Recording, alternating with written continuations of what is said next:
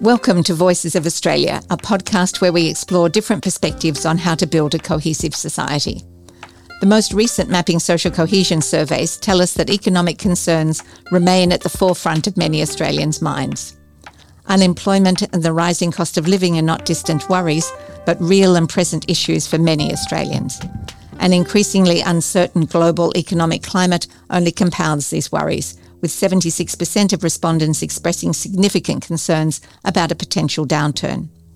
But perhaps even more distressing is the increasing financial stress borne by everyday Australians.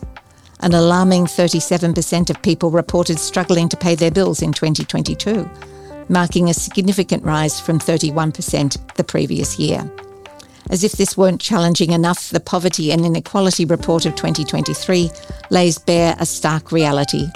Our nation, long hailed as the land of the fair go, is grappling with profound economic disparities.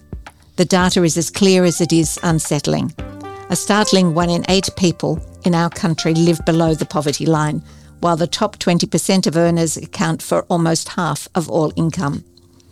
These figures serve as a sombre reminder that despite our shared aspiration towards fairness, inequality persists in casting a long and deepening shadow over our society. In today's episode, we aim to explore the contours of this inequality, understand its far-reaching impacts, and discuss potential pathways towards a more economically inclusive future. To help us navigate these economic realities, we're joined today by Matt Grudnoff, a senior economist at the Australia Institute and a voice of authority on economic disparities and their societal impact. Before joining the Australia Institute, Matt honed his skills at the Australian Bureau of Statistics and the Department of Climate Change. The creator of the Your Life Choices Retirement Affordability Index, Matt's extensive research covers a broad spectrum of issues, from retirement incomes, taxation and housing affordability to energy economics and climate change. Welcome to the show, Matt. Thank you very much for having me. We're absolutely delighted to have you come and share your thoughts and your knowledge, and which is quite extensive. But I wondered if you might be able to start with just an overview of your recent research on inequality. Are there any particular findings that have kept you up at night? Yeah, look, what we did is we wanted to look at who gains from economic growth. So we're always told economic growth is a great thing. It's a good thing. It'll make things better.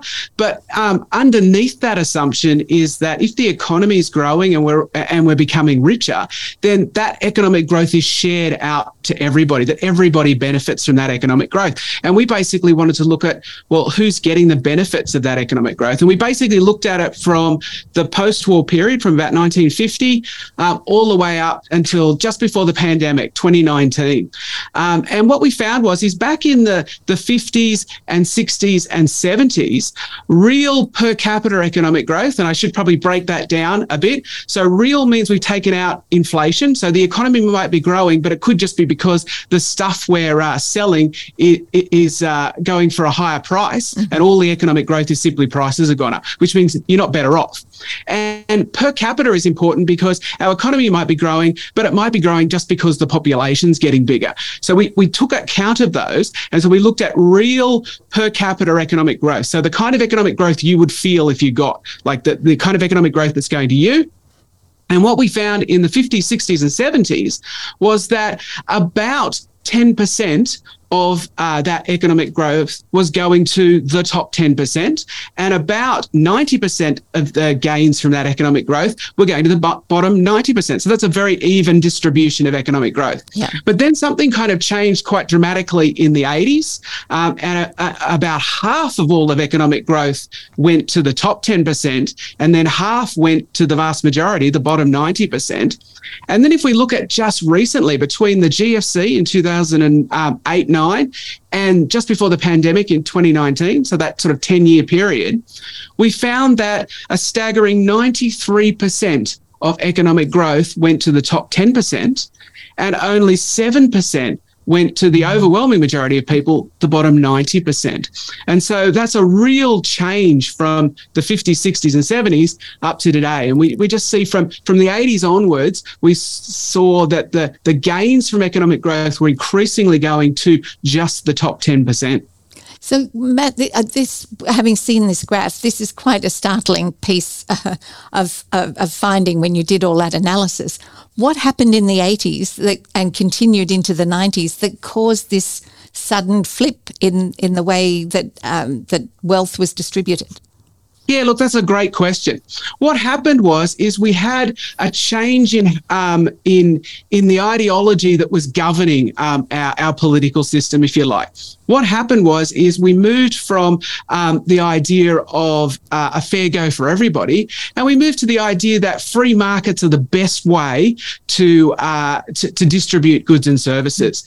But not only that, but that governments were bad, that governments got in the way of the economy. And the best thing governments could do was to get out and leave free markets to do their thing and grow, and that growth would benefit everybody. But as our research shows, that growth didn't benefit everybody. It only or overwhelmingly benefited just that top 10%. And frequently those that had enough assets to be able to take advantage of that whole market approach. So it's a really interesting thing. The gap between the wealthy and those that are struggling to pay bills is a real growing concern. I mean, it's becoming more and more obvious for everybody that the ability to close that gap by those people that are the ones that are struggling the most is going to be virtually impossible, that they just can't. Once upon a time, they used to be able to see that, yes, if I did work hard, I'd be able to move up a bit and get a bit more money and put those assets aside. You can see that in lots of people's approaches to housing, that they'd buy their own home and then they'd move on to the next thing. Whereas young people these days, there is this view that will be completely impossible. Certainly with rental prices going up, they're struggling to even stay in housing. So I'm wondering, in your view, what are the factors that you think that have, one, contributed to this view, which clearly is a realisation, I think, but also what do you think, what's the sort of thinking that you would encourage young people to have in order to deal with this situation? Is it to just resign myself, that's the way it's going to be? Or are there actually opportunities for people starting out to progress? Yeah, look, so I think what's contributing to it is the kind of services that governments offer have really been eroded, particularly since the 80s. So if you think about health, education, social security, let's start with health. Back in sort of the 80s and 90s, most doctors bulk billed, but kind of from the mid-noughties till today, there was basically a freeze in how much doctors get paid if they bulk bill. And what we see today is almost no doctors bulk bill simply because they can't afford to do so. In education, we've seen a massive explosion, particularly at the federal level, of funding for private schools, so that now if we look on a needs basis, private schools are massively overfunded, and that's basically come at the expense of public schools. So it's not like education funding has dramatically decreased. It's just that now it goes to just, particularly at the federal level, to private schools, and they've got most of the benefit from that increase in funding.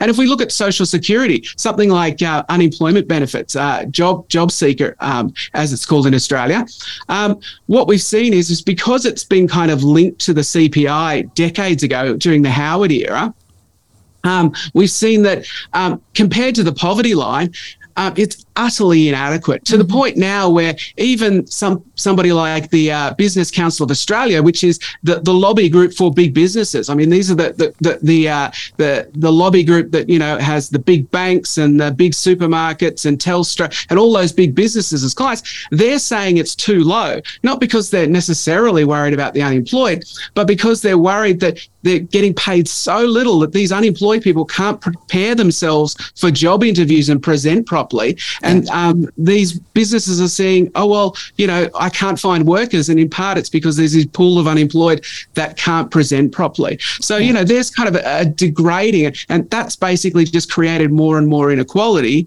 as we've seen a degrading of those government services over time. So there's absolutely nothing to cushion you. You've actually got to cover absolutely everything in order to progress. Yep. So we did see during, which is to your point about JobKeeper, did see during COVID that a lot of people suddenly thought when they increased the amount of JobKeeper that was being paid out, people felt very well supported. And so this sense of positivity about their economic future actually went up considerably.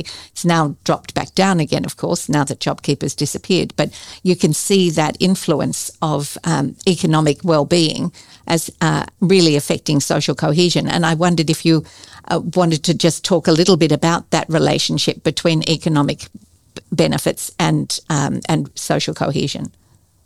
Yeah, absolutely. So during the pandemic, the job seeker was basically doubled. And I think it was in part because the Morrison government thought that, we're going to see a massive increase in unemployment, and they didn't want to basically punish the unemployed during that time. And we saw some research the Australia Institute did, we saw that that actually lifted all of those people on JobSeeker out of poverty. They actually went above the poverty line for the first time in a very, very long time, I think since the 80s or 90s. And we saw a massive benefit from that. So, there was a lot of qualitative data that the ABS collected that were talking about how people were buying shoes, were being able to send their kids to excursions, were able to buy uniforms, were able to go to the dentist for the first time, were able to buy fresh food, all these kind of things that a lot of us take for granted that are in nice jobs and doing well. But suddenly all of these other people were lifted out of poverty. And of course that has a great impact on social cohesion. As I said at the beginning, there's kind of this compact that economic growth is good because we all share in it. Nothing destroys that compact more than when all of the economic growth just flows to a small group. Because ultimately, if the rest of us, if 90% of us are not getting any benefit from the economic growth, at some point you've got to go, well, the economy's not doing anything for me. Why should I care about the economy? And that breaks down a society. The thought that this group is doing so well and I'm getting nothing from it, that's very destructive to society. Yeah, absolutely. This has impacts too for people's preparedness for retirement, where you've got many people that are in situations where it's a very physical work that they do. So retirement is something that they're going to have to do. It's not like you can just continue to work simply because you need to work. So it becomes quite a complicated dynamic, if you like, around being prepared for older generations and the fact that there are more of us getting older all the time and less young people there to support it. I'm curious, quite apart from the fact that I'd like to hear more about your views about retirement and readiness for retirement, but if your findings and your research is so profound, and it clearly is, and it's very, based on real data about what's actually happening, do you feel that sort of the Australian government is trying to modify or rectify some of these things that have caused that distortion? Yeah, I think they really are trying. I think there's a couple of big barriers. Okay, and the first one is there's been a build-up of this ideology that taxation is bad and the governments are bad, and that the free market is good. In fact, we had former Prime Minister Tony Abbott say that no country ever taxed its way to prosperity. And at the Australia Institute, we did some research where I looked at 180 countries across the world, so almost all of the countries I could get data for. And I looked at their tax to GDP ratio, how the level of tax compared to the size of their economy, and then all kinds of measures of well-being, all the way from just straight average income, what's the average income in a particular country, through to Human Development Index, which is an index of well-being the UN puts out, all the way through to happiness. There's a survey on happiness that can look at how happy a country was. And no matter which measure of well-being you used, there was a positive correlation between higher rates of tax and well-being. So even if you looked at the most economic of well-being measures, just straight average income, higher income income countries were more likely to have higher tax to GDP ratios. That is, they were more likely to be higher tax than low income countries who had lower taxes. Yeah. And now, correlation and causation aren't the same thing, but what it does show is that taxation is not a drag on the economy at all. Quite the reverse. Higher tax countries tend to be higher income. And the reason is because higher tax countries spend a lot more on services. Their government provide better, higher quality services, including infrastructure, health, education, all the things that we take for advantage in Australia that also are currently being degraded. That's the critical bit though, isn't it, Matt? You do have to have trust that your government, if they are going to raise taxes, will use it for your benefit. And that they, in actual fact, will have a wise thought about exactly where to apply those dollars. It is very difficult, I think, sometimes for people to have that level of trust if they feel they've been let down in the past. That's exactly right. And that's the barrier the government currently faces is, what they need to do is actually tax Australians more, particularly those that can afford it most, particularly the top 10% who are currently getting all of the benefits of economic growth, right? They need to be taxed more in order to provide services for everybody else. And that will improve social cohesion. Yeah, absolutely. Now, I know you've got an interest in sort of this area of housing, and housing is just one of the very hot topics at the present time. Do you have a view about what the impact is of this lack of housing and lack of rental availability as well on people's views about their own economic circumstances? Yeah, absolutely. So if you look at the wealth data across Australia, Australians on average, this is on average, their biggest asset is their house. Their second biggest asset is their superannuation.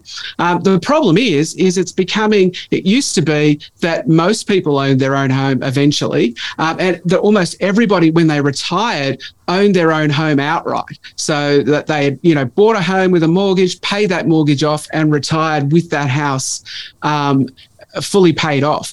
But we're seeing more and more that younger generations, because housing affordability has become, house prices have become so high that these younger generations are just not able to get into the market. And that has a profound problem because it creates more uncertainty for younger people. They're not able to buy their own home and feel safe and secure and financially secure, paying off and eventually owning their own home. But it also creates an enormous amount of inequality because what we're seeing is the housing stock, which is a huge part of the total asset pool in Australia, is being increasingly concentrated into a smaller and smaller group. So again, this has profound implications for social cohesion and inequality. I imagine, though, it also has a gender distortion associated with it, since you've got so many more women that are living longer and longer than men, but also have less superannuation. So Yes. and are clearly making some decisions about their own marital circumstances as well. So you've got single women who are older, who are under-supported overall. And so we are in a difficult situation if we don't start to plan for a different type of retirement that once upon a time we might have assumed was the case. Yeah, the age pension, the amount that is given is basically prefaced on the idea that you own your own home. And so if you're still renting, you're paying out a huge chunk, 30, 40, 50% of your pension just on that one thing, housing, renting. If you do own your own home, of course, you don't have that expense. So, the biggest indicator of whether you'll be in poverty in retirement is whether or not you own your own home. If you don't own your own home, you are far more likely to be in poverty. And there is absolutely a gendered aspect to that. Women are far more likely to be in poverty in retirement because they're far more likely not to own their own home. Yeah, and not have superannuation. Yes, and that added on to that, you're right, absolutely, that they'll have lower super balances. Yeah, no buffer. Just as a sort of a lateral approach to this, Matt, I was wondering that there is quite a bit of discussion at the moment about the changing voting patterns amongst young people, that once upon a time you were a bolted-on Labor supporter or a bolted-on Liberal supporter, but now young people seem to be making their decisions far more based on issues than they did before, which I'm assuming then has a slightly different, does have an impact on the political parties themselves. If we were to think about what are the systemic changes that we really need to think about over the next 5 to 10 years or so, what do you think they should be, given this changing approach of the constituency to voting? Yeah, so younger people are not becoming more conservative. Usually the baby boomers, the silent generation before those, and even to an extent Generation X that came after the boomers, have all basically started out voting left of centre and have gradually drifted right of centre over time. And that's not happening with millennials at all. It's happening less so with Generation X. And for the Zoomers, the generation before millennials, we've only got a small cohort of them actually voting, so we haven't got great data on them, but it also doesn't appear to be happening there. And I think there's 3 big issues. The first is absolutely housing affordability. Millennials just don't feel like they're getting the same breaks that their parents got, and so therefore they're not prepared to vote Conservative. What's really fascinating about housing is it was actually Robert Menzies, the founder of the Liberal Party, who was huge on the idea of owning your own home. And his thought was, if you owned a slice of your neighbourhood, you were more likely to want to see that neighbourhood thrive and grow because you were a part of it and you owned a part of it. And so basically he introduced policies to rapidly increase home ownership, and it did rapidly increase home ownership. And then basically the modern Liberal Party sees housing more as an investment good, something that you can grow your nest egg with, something that can help make you wealthy. And so we've moved from this idea that housing is a utility good, if you like, something that creates security, something that you can raise a family in, to it's basically an investment good. And we have this whole group of people who are not invested in their neighbourhood. So housing affordability is the first one. The second one is climate change. Climate change, which has been largely rejected by right of centre parties, well, it is young people who are going to face the biggest impact of climate change. And so they're naturally the most worried about it. And so they're looking for parties that are also worried about it and are prepared to actually take action on it. And the final thing is the growing sort of gig economy, insecure work, precarious work that we've seen. So we've seen a change from most people being in full-time secure employment to more and more people being casual, part-time, gig, kind of sham contracting, all those things that basically take away security of employment. There's so many people now who don't know next week how many hours they're going to work because they won't know until their roster is posted. And it's really hard, and that kind of feeds back into those things. So it's really hard to get a home loan, for example. If you don't know how many hours you're going to work, the bank is far less likely to borrow to you if they don't know that. And so younger people are basically very upset, basically, in those 3 areas. And it's kind of the left of centre parties who seem to be more interested in solving those problems, whereas the right of centre parties kind of think, well, all of those things are a good thing. You know, insecure work means we have a more flexible workforce, better for business. You know, investment goods in housing, that's a good thing. That'll grow people's wealth. Climate change, well, we don't have to worry about that. So, you know, that's, I think, largely why young people are rejecting those right of centre parties. So, I mean, I think that's a fabulous summary of the issues that are facing young people. But there is also an intergenerational component to wealth inequality, isn't there, Matt? Yes. That what happens now to these young people is going to have real ramifications for future generations. Yeah, absolutely. Young people, I mean, effectively more and more the system is rigged to help people who are older. Whether it's through taxation, whether it's through housing affordability, all of the kind of rules are basically set against young people at the moment, more and more than they were in the past. I mean, if you go back to when the boomers were at university, education was free.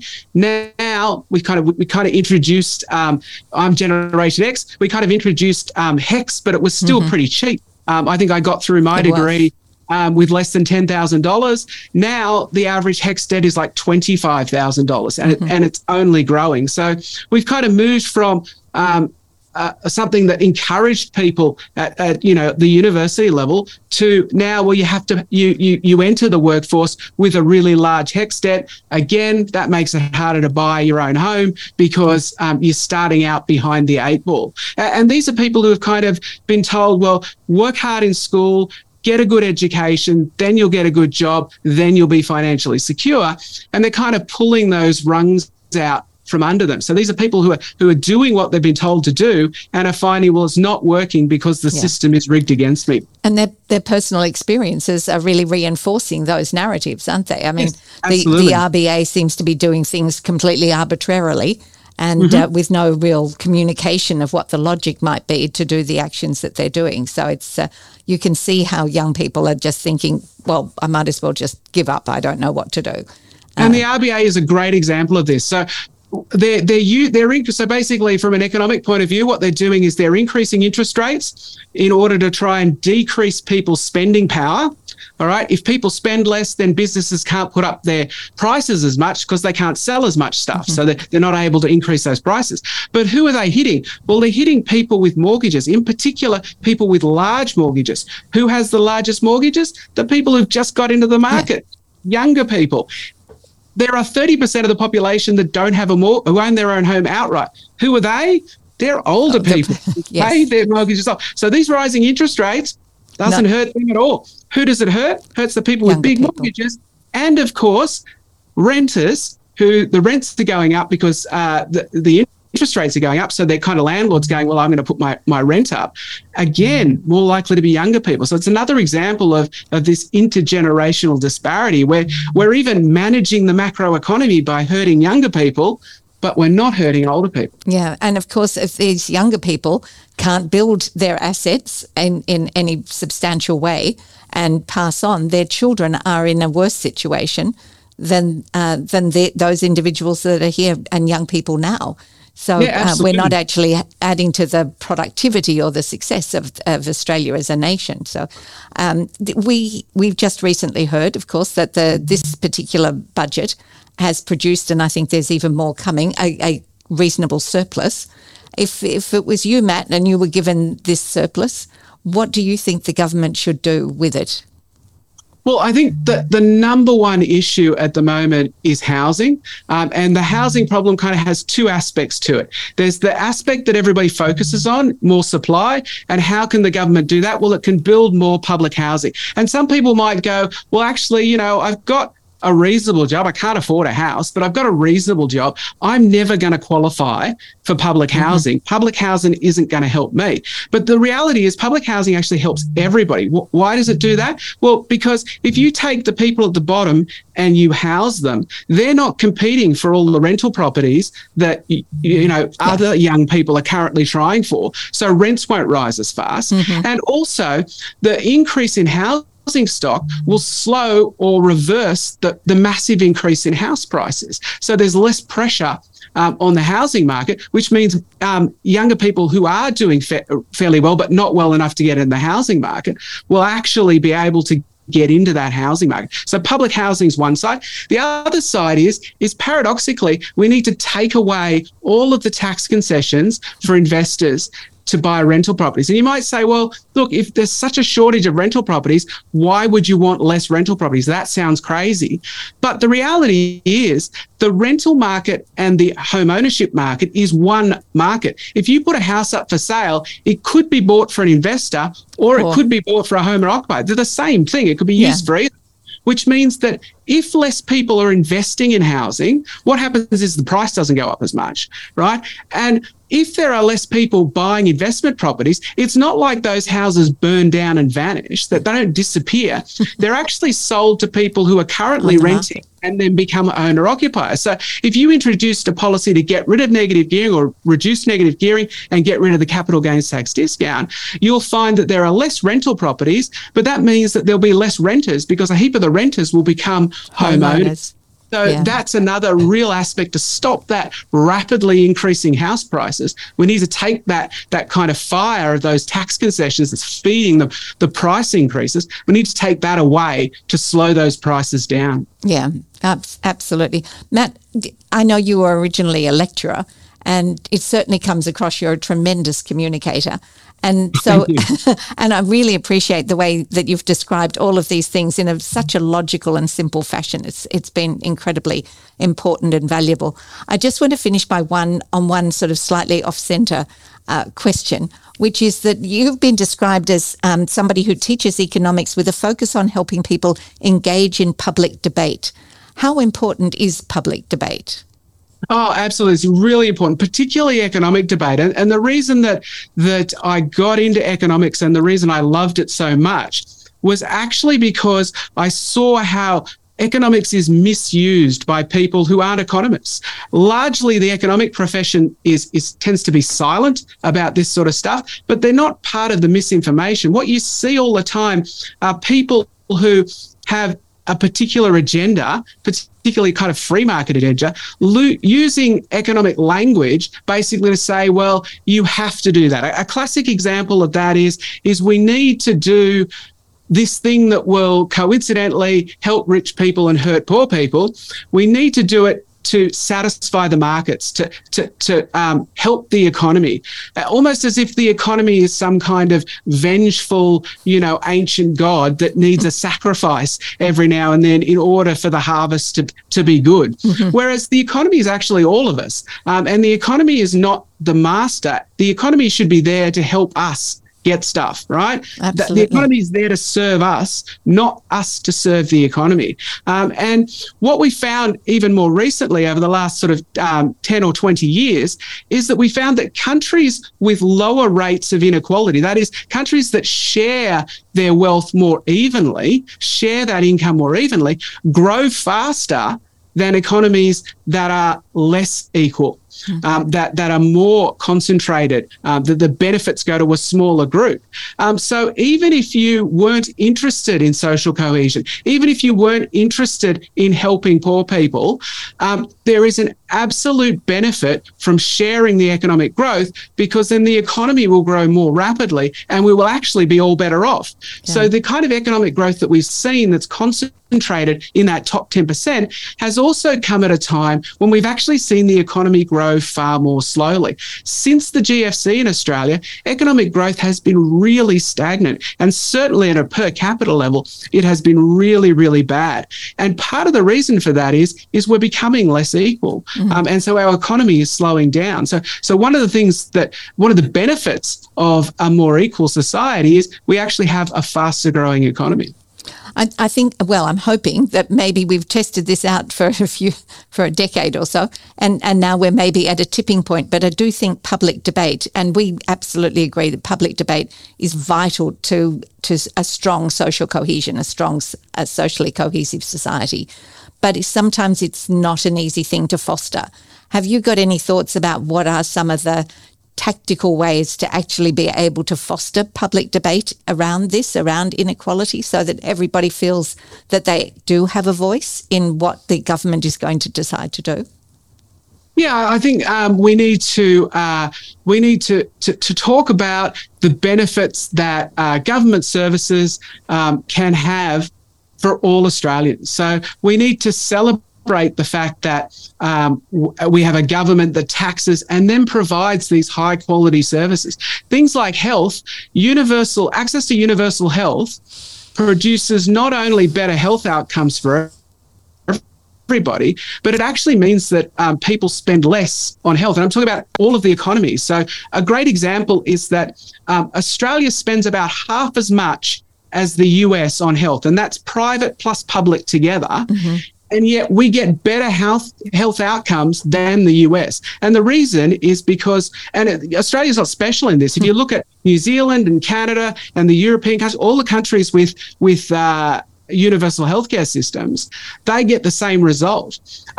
These privatized kind of health systems produce worse health outcomes at a much larger cost. And this is an example of where sometimes the free market is the best person to provide the goods. I don't think that we should privatize all cafes, right? I think that the private market does a pretty good job providing you with coffee every day. But things like health, there are some goods that simply the private sector is not the best way. And we need to find those goods and have our governments deliver them, not because we're ideological about whether we want free markets or government, but simply because they're the best, most efficient way of doing that. Yeah, absolutely. Matt, I think this has been a really eye-opening and a tremendous conversation to have, and I really appreciate your time. So thank you very, very much for having been a part of it, and hopefully we will have fostered a few people to go off and have a few public debates about these topics. So thank you very much. Thank you so much for inviting me.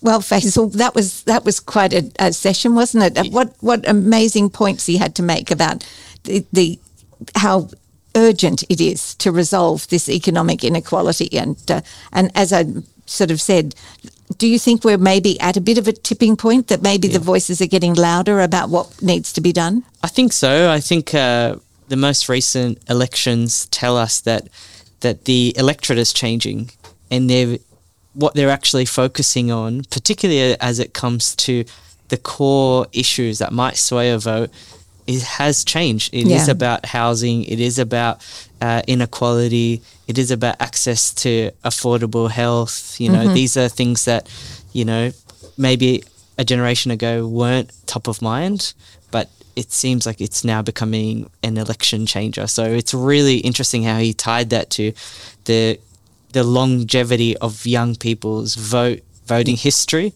is starting to change in Australia. It is changing, yeah, absolutely. Housing has always been something that's of great interest to you. Yeah. Did he cover off certain things that really resonated with you from a housing perspective? I think so. A lot of what he said was absolutely on the money, because a lot of people that I know are, just getting into the market or trying to get into the market or trying to save up enough money. Yeah. And they're being hit with these incredible interest rates, that are rising faster than normal. I think that they're at that end where they're the most exposed. Mm-hmm. So I think he's absolutely right that the actual impacts that are coming from these RBA interest rates most recently are certainly from being felt by young people. Yeah. So it was interesting. I didn't expect this conversation to be so focused about young people. So I was writing notes the whole time thinking, yeah, that's exactly right. It is really interesting, isn't it, though, the change in mentality as a result of the interest rates, the inflation, the whole economic circumstances of individuals and this sharing of wealth. Because once upon a time, as a young person, you would go to high school and you would graduate, and then you would plan to go to university, and maybe you might go to university, but either way, either before or after, you'd go off and travel around Europe and you'd have a good time, and you'd sort of relax into being a young person in a way that you could, and then you felt comfortable that you could come back and get a job, and then you could think about housing and those other, having a family and those sorts of things. Whereas now it's something that's on the mind of teenagers. Can I afford to spend any time being a young person?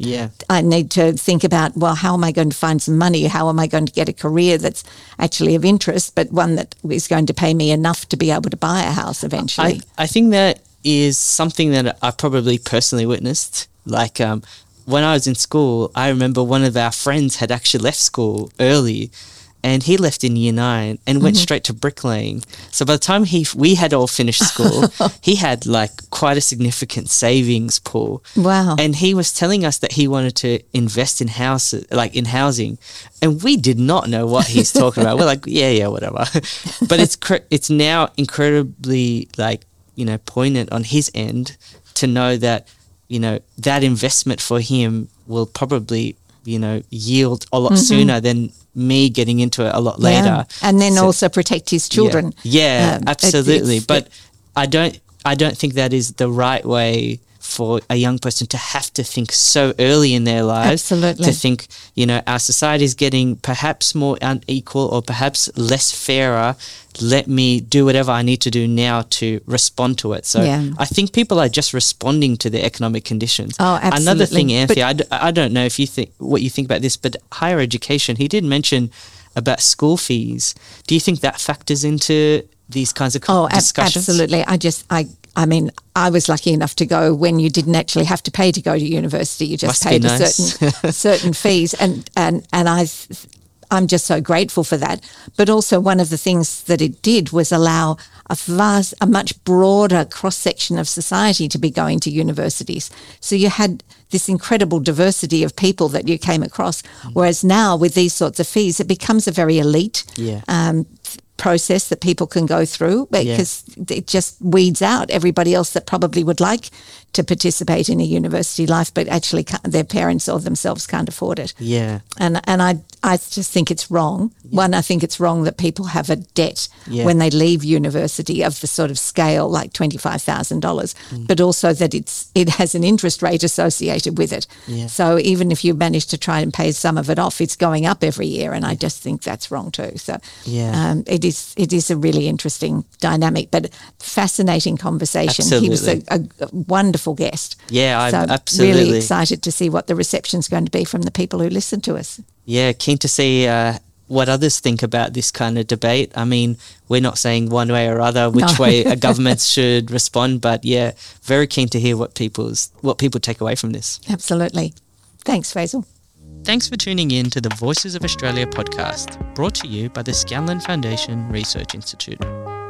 This podcast is produced by me, Faisal Farah, and with audio, visual, recording and editing by John Bigelow from Interactive Media Solutions. Research for each episode is provided by Agalos Makrijojos and Matthew Skidmore. Original music is by Steve Klapsinos. Learn more about the Scanlon Foundation Research Institute and all its works by visiting the website www.scanloninstitute.org.au.